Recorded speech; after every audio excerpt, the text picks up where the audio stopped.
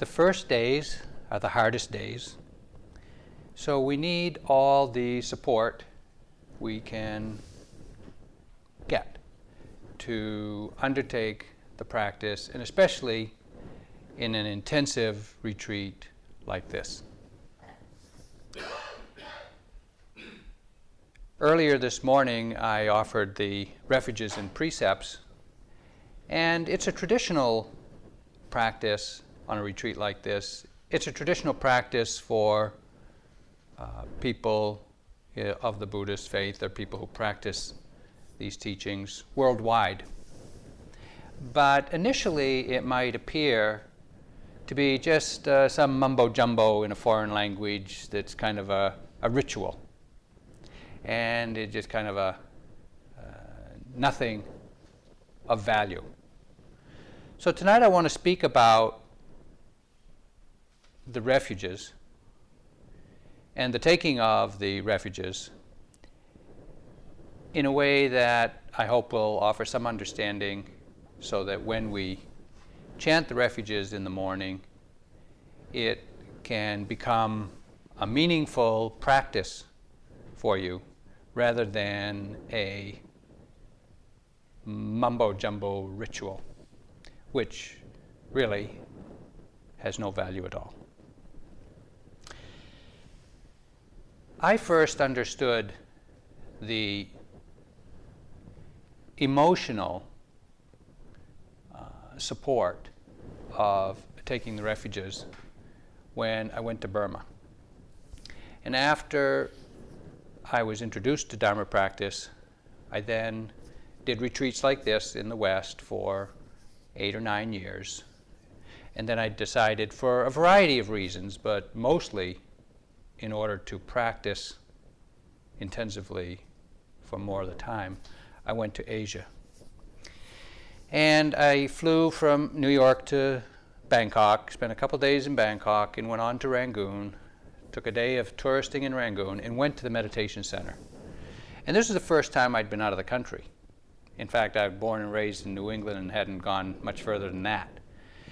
And Rangoon was a foreign place. It was different.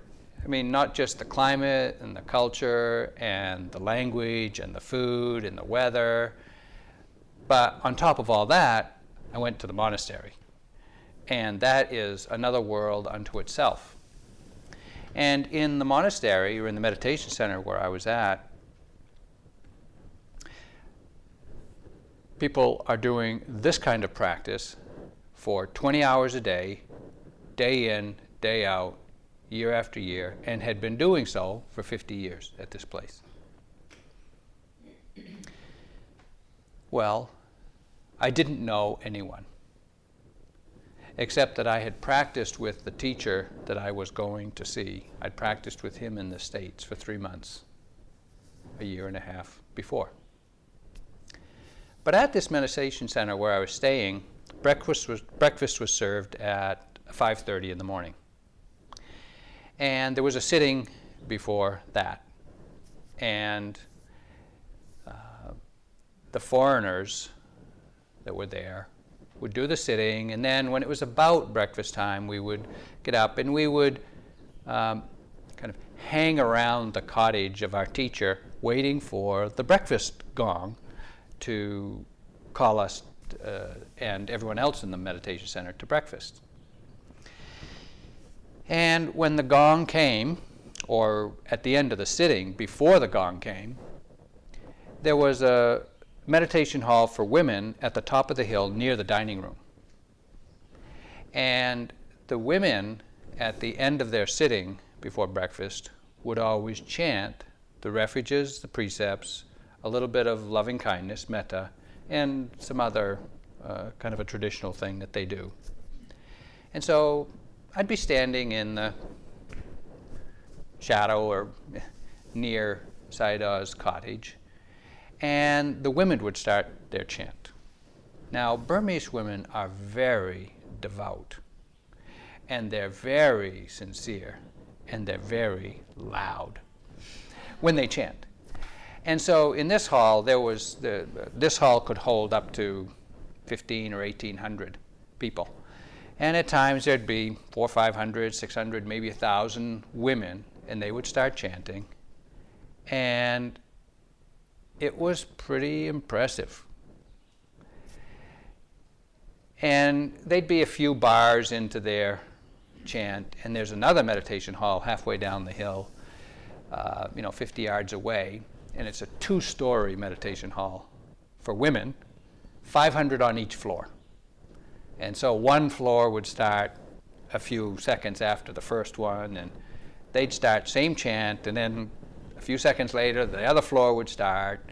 And then there was a men's and monks meditation hall across the road from that, also halfway down the hill, and that could hold up to 1,200. And so there'd be another 600 or 800 or sometimes 1,200 men or monks start chanting. And then down below, where we as foreigners were standing and waiting, there was another meditation hall for monks only. And, in the still of the morning, you wake up, you have a sitting, and then you've got 3,000 or 4,000 people with just the most sincere, devout heart, chanting and expressing their appreciation, their faith, their gratitude for the Buddha, the Dharma, and the Sangha. It was hair-raising. It was hair-raising in a way that was just so powerful in touching some place in myself that had never been touched like that. And it helped me to realize how universal these teachings are. They're not particularly, or they're not particular or peculiar to Burmese or Americans, or even people living in the 20th, at that time, 20th and now 21st century. Men and women around the world have been taking the refuges and precepts daily. Hundreds of thousands, maybe millions of people daily for 2,500 years. And when I heard these women and men, and sometimes the foreigners would join in, it was as if we were joining in acknowledging our own faith, our own confidence, our own appreciation, gratitude for them. It was an experience that just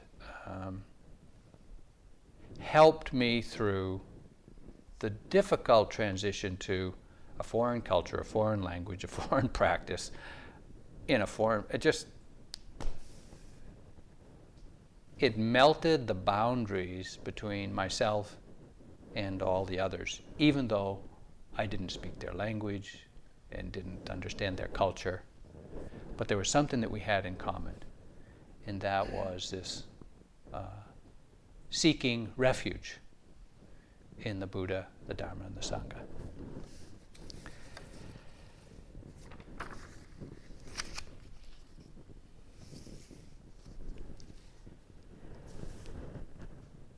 How can we take the refuges each morning as a support for and an understanding for our practice? Contrary to what it sounds like, seeking refuge, taking refuge, is not an act of incapability. Because I can't do it, I'll take refuge somewhere else. Because I don't have self-confidence, I'll take refuge somewhere else. On the contrary, to be willing to put yourself in a relationship to the Buddha, the teachings of the Buddha, the Sangha, those who practice, and a relationship of faith and of reliance and of trust, is actually an empowering and compassionate act for ourselves. for the most part, our careers, our relationship, and our income is what we take refuge in. For the ordinary demands and responsibilities of life. But there are conditions that we all live with, that we all face. The insecurity, the vulnerability, our fears, just the unpredictability of life, that are not ameliorated by our income and our parents and our children and our careers.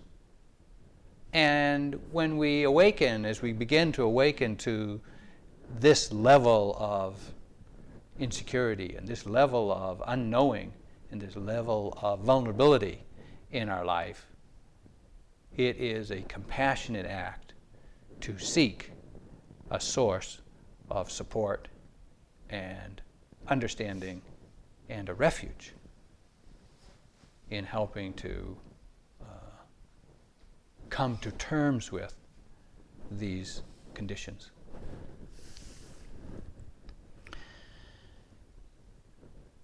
So we take refuge in the Buddha first.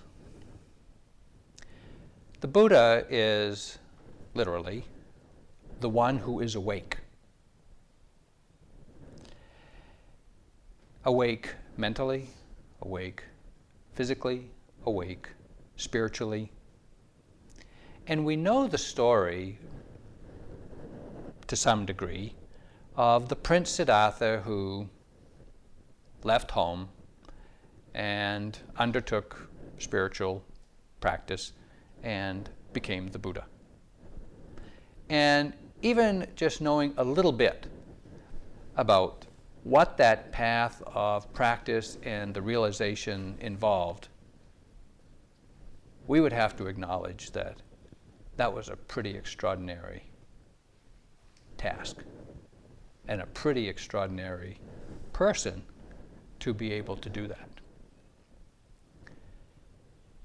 It's also important to remember that the Buddha, the historical Buddha of 2,500 years ago, was a human being just like you and I, born into a human life with human parents and all of the challenges of living a human life.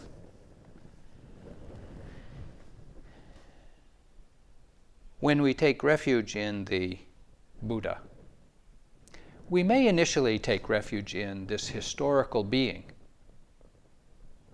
with the understanding that, well, if he did it, I can. Or with some reliance on, well, since he did it, I'll take advantage of what he has to offer. Because as we hear the teachings of the Buddha, they point to the realization of the way things are. And with this understanding is freedom from suffering. Well, when I first did my first retreat, I was in my early 20s and I was full of it and pretty confident, probably arrogant still.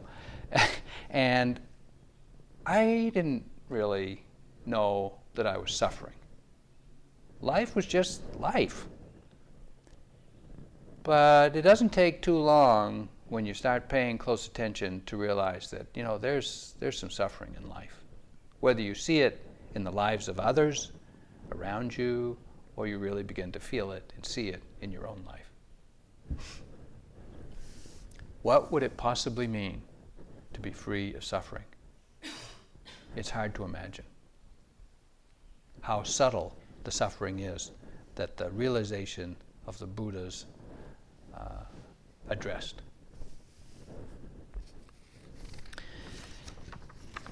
When we take the historical Buddha as a refuge, it brings into sharp relief our own personal limitations, challenges, fears, sorrows, ambitions. And so to personally aspire to realize what the Buddha realized takes some humility. To just recognize that we're really not there yet. Nevertheless, we have this innate potential as a human being with a mind to wake up like the Buddha.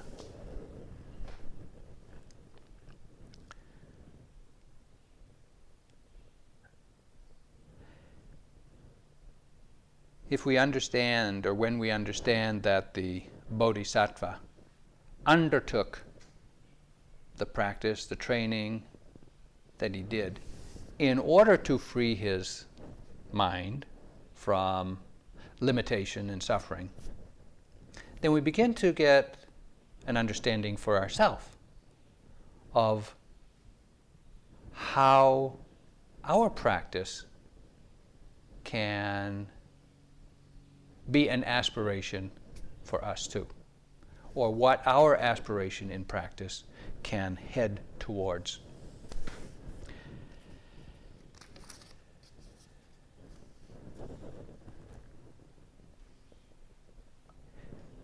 After the Buddha's awakening, he pondered and wondered what to do, thinking that maybe he ought to just wander off into the mountain somewhere and enjoy the bliss of liberation. But he was prevailed upon by those who wanted to hear, really, what he had understood. And so he, out of compassion for the suffering that he saw, that he had seen in his own mind, and the suffering that he saw in others around him, he then undertook to try to teach or to share with others what it is that he had learned, understanding that it was going to be a big bother to him to do that. Because he said, it's just going to be vexatious. It's going to be a challenge to try to point others or steer others or guide others to these teachings, to this realization, to this understanding. And yet he willingly took on that challenge and taught for 45 years.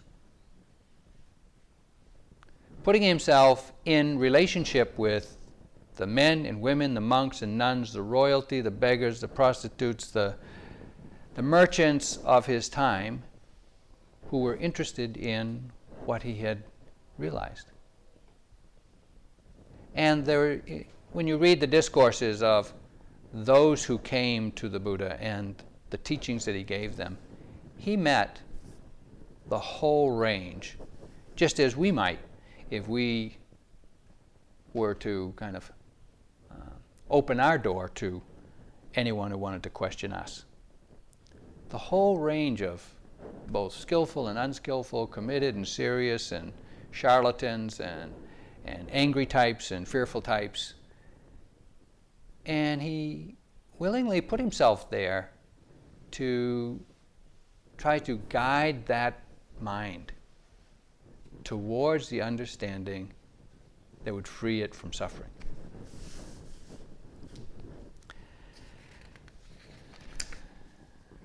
When we take refuge in the Buddha, we take refuge in this possibility for ourselves to wake up, to really see things the way they are, and through that understanding to stop suffering. But we also take refuge in the wisdom of compassion, the wisdom of acting in the world to relieve the suffering of others. Think about it. What are we doing here? If all we're doing is trying to get by with as much pleasure as we can get, we miss a tremendous opportunity for enjoying a tremendous sense of well-being and purpose in our life. And when we turn our actions and our speech and our mind towards seeking how we can help others effectively, it is rewarding beyond belief. This is what the Buddha did. He not only realized the way things are, saw the suffering in the world, but he walked his talk for 45 years. And we all know how difficult it is to live with integrity, to live our life expressing the beliefs that we aspire to.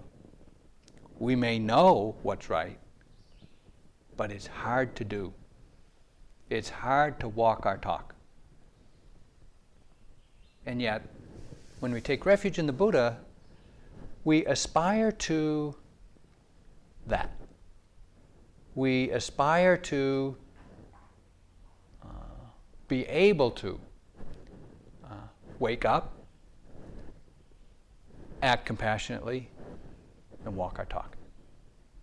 And so when we take refuge in the morning, you can use that as a reminder that all that we're doing here is trying to wake up, aspiring to wake up, aspiring to open the heart of compassion to establish helpful relationships with others, and then to live with integrity.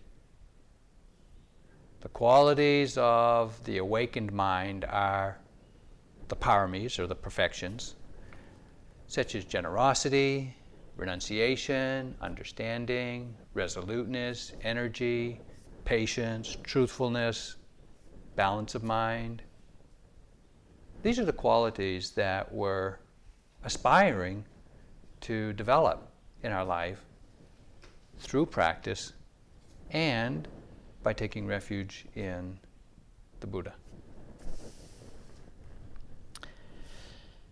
Secondly, we take refuge in the Dharma. There are three meanings of the word Dharma that I want to mention. And the first of these is the Dharma as the teachings of the Buddha. The second is the Dharma of every psychophysical experience we have. Every psychophysical experience we have is a Dharma. And the third is the Dharma as the truth of the way things are.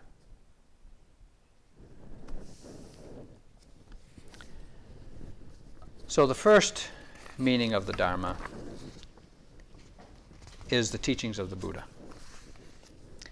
When we take refuge in the Dharma, we're acknowledging to some extent that we're taking refuge in, we have faith in, we want to learn how to rely on, or at least we're willing to listen to what the Buddha had to say, the teachings that the Buddha offered. You know, the Buddha said, when he was walking through the forest one time with a group of monks and nuns, picked up a handful of leaves and said, "Which is more, the leaves in my hand or the leaves in the forest?" And they said, "Well, there's obviously more leaves in the forest." And the Buddha said, "So too is the knowledge of the Tathagata, the Buddha's mind. What the Buddha knows is like all the leaves in the forest. But what the Buddha has taught is like the leaves in his hand. But," he said, "that's all you need to know in order to free your heart, your mind from suffering." The 40 volumes that we have of what the Buddha taught, the rules for monks and nuns, and the analysis of the mind in the Buddhist psychology or the Abhidhamma, is what we have to rely on of the teachings of the Buddha. The most, let's say, the most clearly traceable teachings from the Buddha. I don't know about you, but when I first heard the Dharma through discourses like this at my first retreat, it was as if I was hearing for the first time what I already knew. But I'd never heard it before. I'd never read it before. But there was some level of, I know that. I agree. It's not like I had faith in it or I wanted to believe it. It's just, I knew that was the way it was. That's the value of the teachings of the Buddha. If they're expressed accurately in an idiom that you can relate to, they will speak and point directly to what you've lived and known your whole life. Because the Dharma is the way it is. And if someone is speaking about the way it is, it resonates.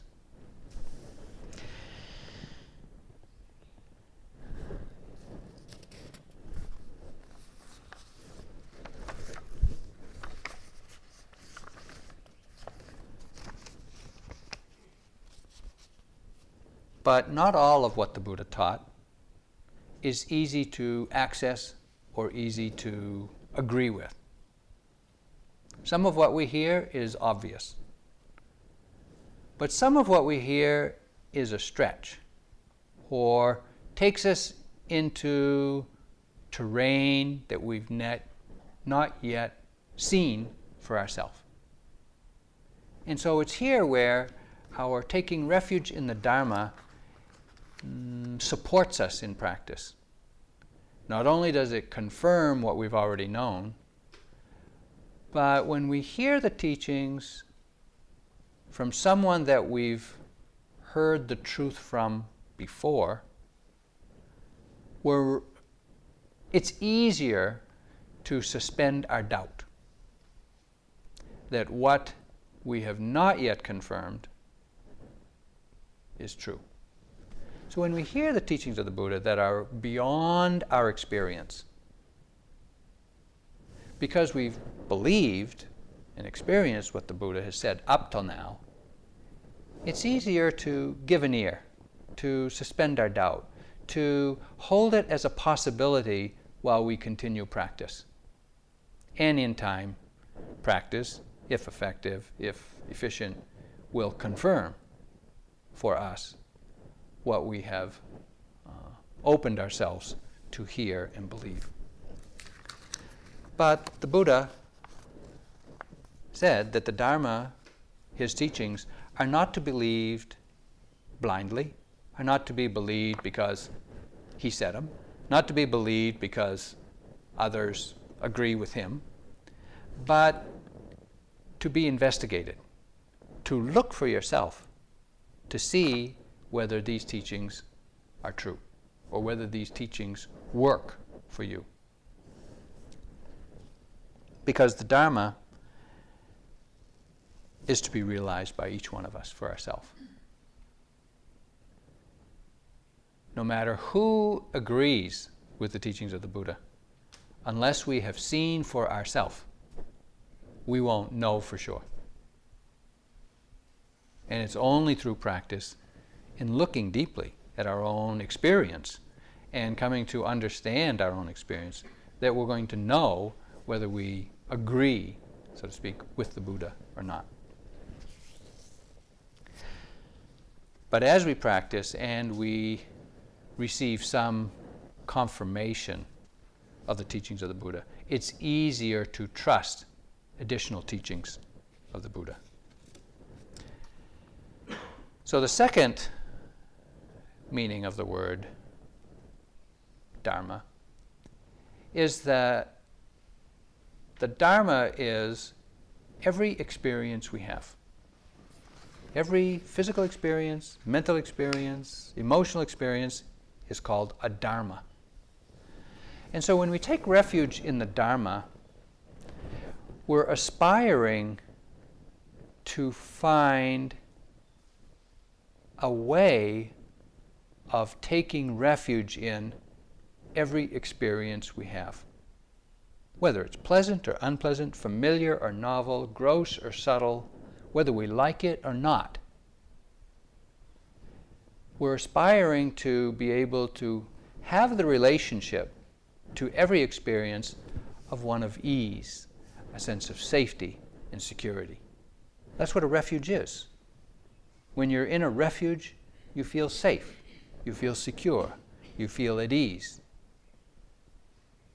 And yet there are many experiences that we have in life where we don't yet feel that.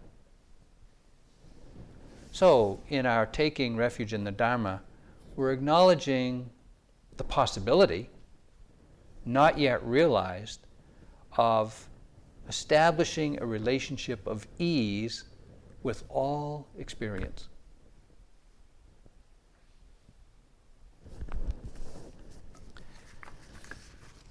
That takes practice. But taking refuge in the Dharma in this way supports practice. So that when we get to the difficult and challenging physical, mental, emotional, psychic stuff in our practice, we can remember our refuge, our aspiration to find the understanding that will allow us to have a relationship of ease with this experience. The Buddha did. Those who practice the teachings do. And we can too, through practice.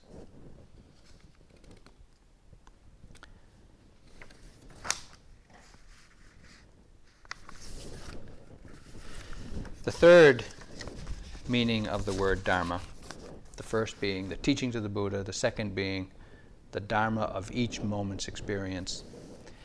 And the third meaning of the word Dharma is the way things are. The natural law of cause and effect that posits that everything that happens is due to causes and conditions. There's no mistakes.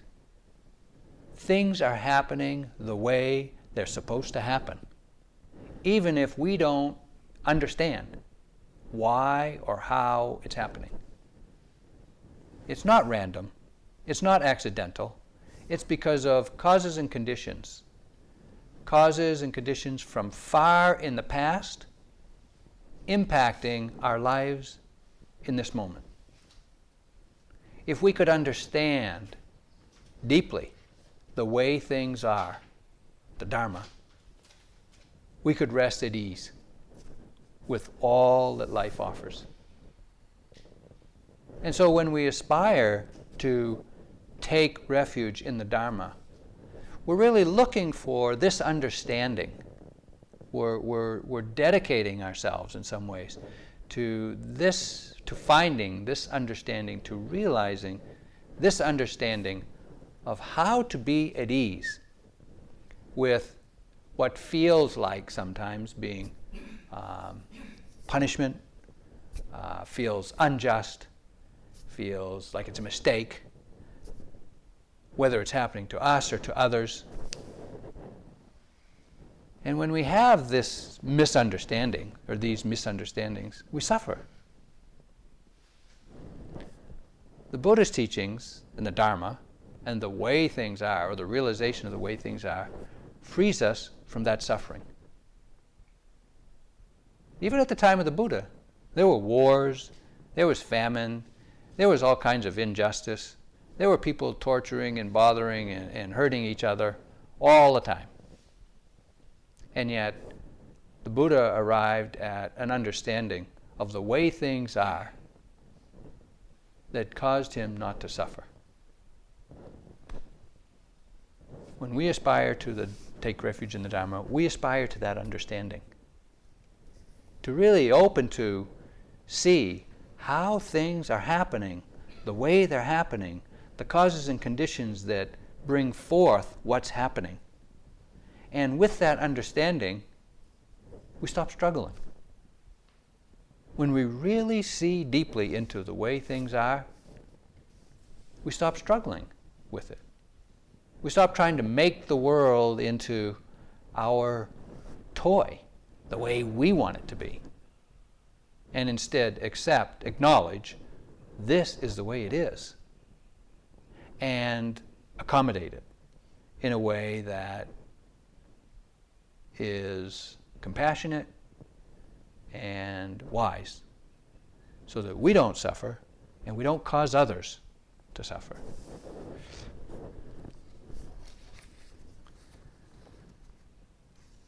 But this understanding comes from paying attention, just as we have been doing today. Paying attention to the moment-to-moment Dharma of the mind, the body, the environment, because it's here, embedded in these experiences, that there's the right understanding and the wrong understanding. The wrong understanding leading to suffering, and the right understanding leading to peace that's available to us. It's not somewhere else. It's not later. It's not in another place. It's not in another time. It's not in another book. It's in this moment's experience. And our practice of awareness gradually opens to the way things are. And after resisting for days, weeks, months, years, after resisting the way things are, hopefully we'll begin to accept, we'll begin to acknowledge, we'll begin to be able to accommodate and see this is the way it is. And with that understanding of the Dharma, through our moment-to-moment experience of the Dharmas, we come to the understanding and the realization that the Buddha taught the Dharma. This is the way it is. This is the way to be free of suffering. This is suffering. This is the way to the end of suffering. We know we're not there yet. We still suffer. We're impatient, we have frustration, we're disappointed, we have ambitions, nevertheless, we can aspire and we can reaffirm our aspiration and we can practice our aspiration to find a refuge in the Dharma.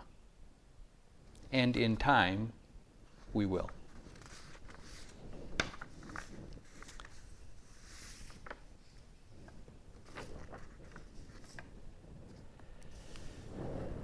This understanding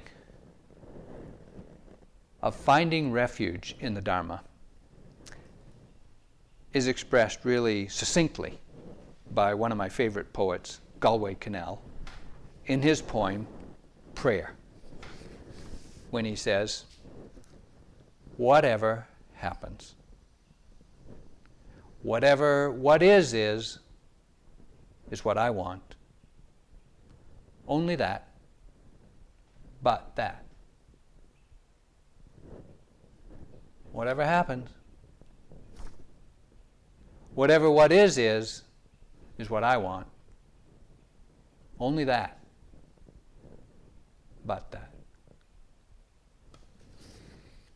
A real attitude, or this attitude of wanting only what is, expresses the wisdom and an ability to live at ease with whatever life offers. This is finding refuge in the Dharma. So we take refuge in the Buddha, this potential to awaken, the person that showed us the way. We take refuge in the Dharma, the teachings of that person, our momentary experience, and the natural law of cause and effect that we come to understand. And we take refuge in the Sangha. Now the Sangha refers to community. It refers to this community of Dharma practitioners, people who are practicing together. And it refers to the community of Dharma interested folks that you share your life with. It also refers to the community of ordained monks and nuns, the Sangha that is the embodiment, really, of the teachings of the Buddha. And more precisely, or maybe in a more refined way, it refers to those beings who have practiced the teachings of the Buddha and realized, to some degree, the truth of what the Buddha said, having attained some stage of enlightenment, some degree of liberation as pointed to by the Buddha. And maybe in its most refined form, the Sangha refers to those beings since the time of the Buddha who have heard the teachings, practiced the teachings, and realized the teachings, thereby freeing their minds. And there have been such beings throughout history. When we take refuge in the Sangha, we can take refuge in having friends to practice with. We can take refuge in the worldwide Sangha that keeps the Dharma teachings available to us. We can take refuge in those who have realized for themselves, having been teachers and mentors to us or our teachers. And we can take refuge in those beings who have had the faith, the courage, the humility, developed the paramis, and have freed their minds from suffering. For myself, my awakening to taking refuge in the Sangha happened like this. In the meditation center where I was practicing in Burma, in the second week of December every year, they would have a festival. And I was practicing at a center called the Mahasi Meditation Center. Mahasi Sayadaw was a monk in the last century who was a very renowned scholar and yogi who established a meditation center in Rangoon for lay people like ourselves. Didn't have to be an ordained monk or nun to practice there. And he taught a technique that was very effective for many people to establish the concentration to realize very deep wisdom. And so every year, in the second week of December, there would be a festival at the Mahasi Center of all the teachers in the Mahasi tradition in Burma. And so there'd be about 400 elder monks who were the teachers. They would come from all over Burma, and they would bring with them, or I should say, they were brought by a whole covey of supporters and students and hanger-oners and attendants of one sort or another. And at the same time, there were 100 or so senior nuns who were also in the Mahasi tradition, teachers within the Mahasi tradition. They would come.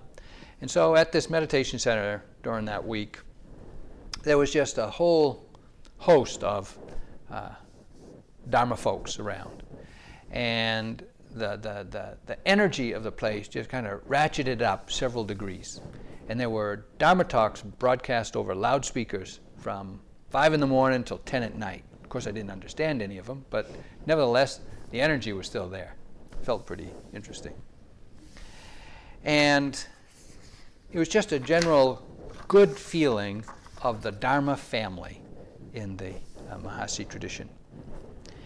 Now, as I mentioned, when the gong would ring for breakfast, then we would get in line and go to breakfast. But during this time, during the festival, one of the monks who would help run the meditation center, he would step out into the walkway going up the hill to the dining room, and he would say, 65 wasa. That means any monk who's been a monk for 65 years, having done 65 3-month range retreats. Any monk who's been a monk for 65 years, meaning they're at least 85 years old, could go to breakfast.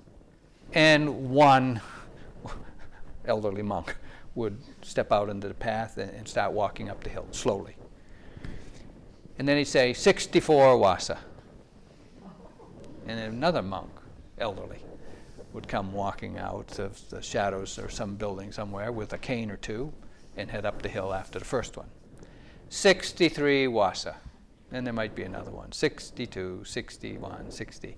And he would just work his way down the list, because when monks gather, they always gather according to seniority. Those who've been monks the longest go first.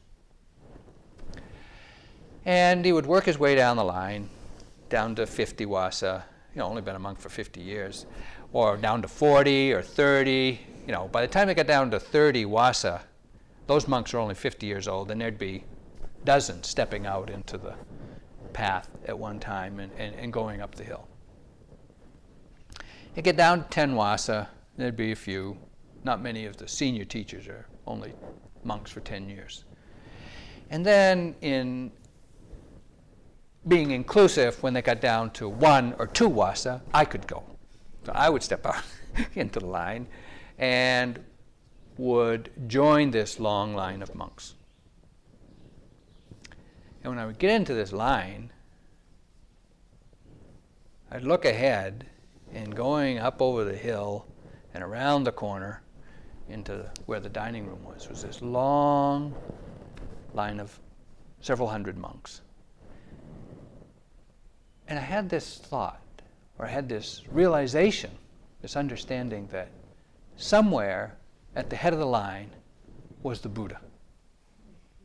A long ways away, a long time ago. But somewhere at the head of the line was the Buddha who realized the truth, freed his mind. And he turned to those around him and said, see if you can see it this way. If you can see it this way, free your mind. And there were those who did, heard those teachings, practiced, realized the truth. And they turned to those around them and said, see if you can see it this way. If you can see it this way, you can free your mind from suffering. And they did. And this teaching has been handed on that way for 2,500 years. Coming eventually to Mahasi Sayadaw himself in the early 40s, who taught Sayadaw U Pandita in the early 50s, who taught me and others in the 70s and 80s. And at the time, it seemed like I was the last one in the line. But I'm not. Because I'm going to ask you, see if you can see things this way. The way of the Dharma. Because if you can free your heart from suffering.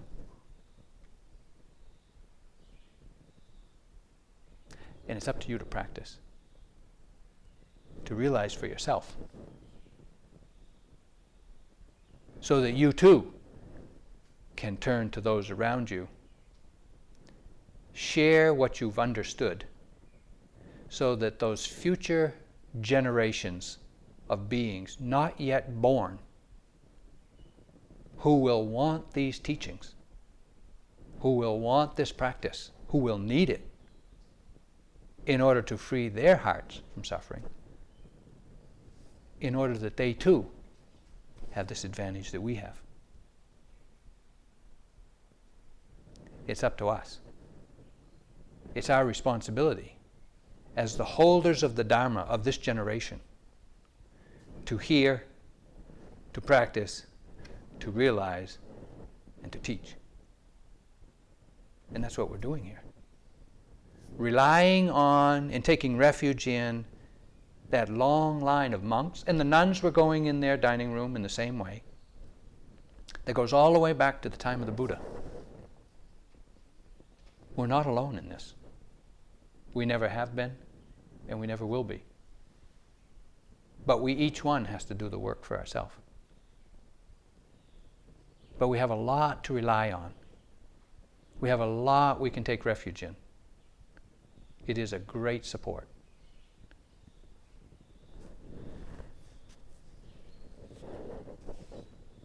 Taking refuge in the Buddha, taking refuge in the Dharma, taking refuge in the Sangha is not an insignificant practice.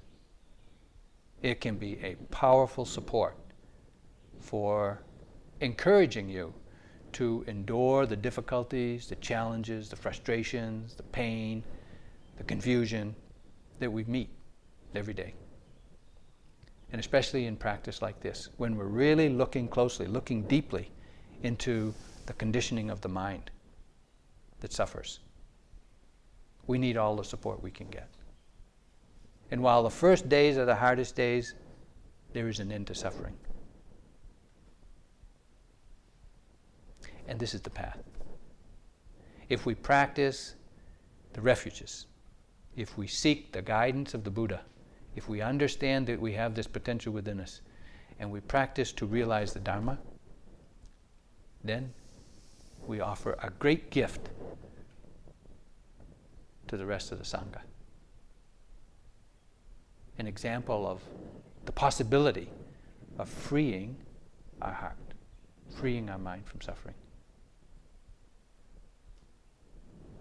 I hope you can find a way to practice the refuges that support your awareness practice during this retreat.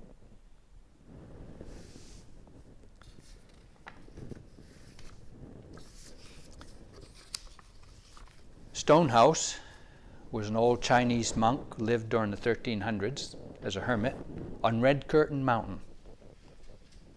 Interestingly, in his poetry, he mentions a lot of the geological formations around his monastery, his hermitage. And in fact, a fellow from Seattle area a few years ago went to China and found his monastery on Red Curtain Mountain from the 1300s. It's still there, and there's still monks there practicing. But Stonehouse wrote, "You're bound to become a Buddha if you practice. If water drips long enough, even rocks wear through. It's not true thick skulls can't be pierced. People just imagine that their minds are hard. People just imagine that their minds are hard. You're bound to become a Buddha if you practice."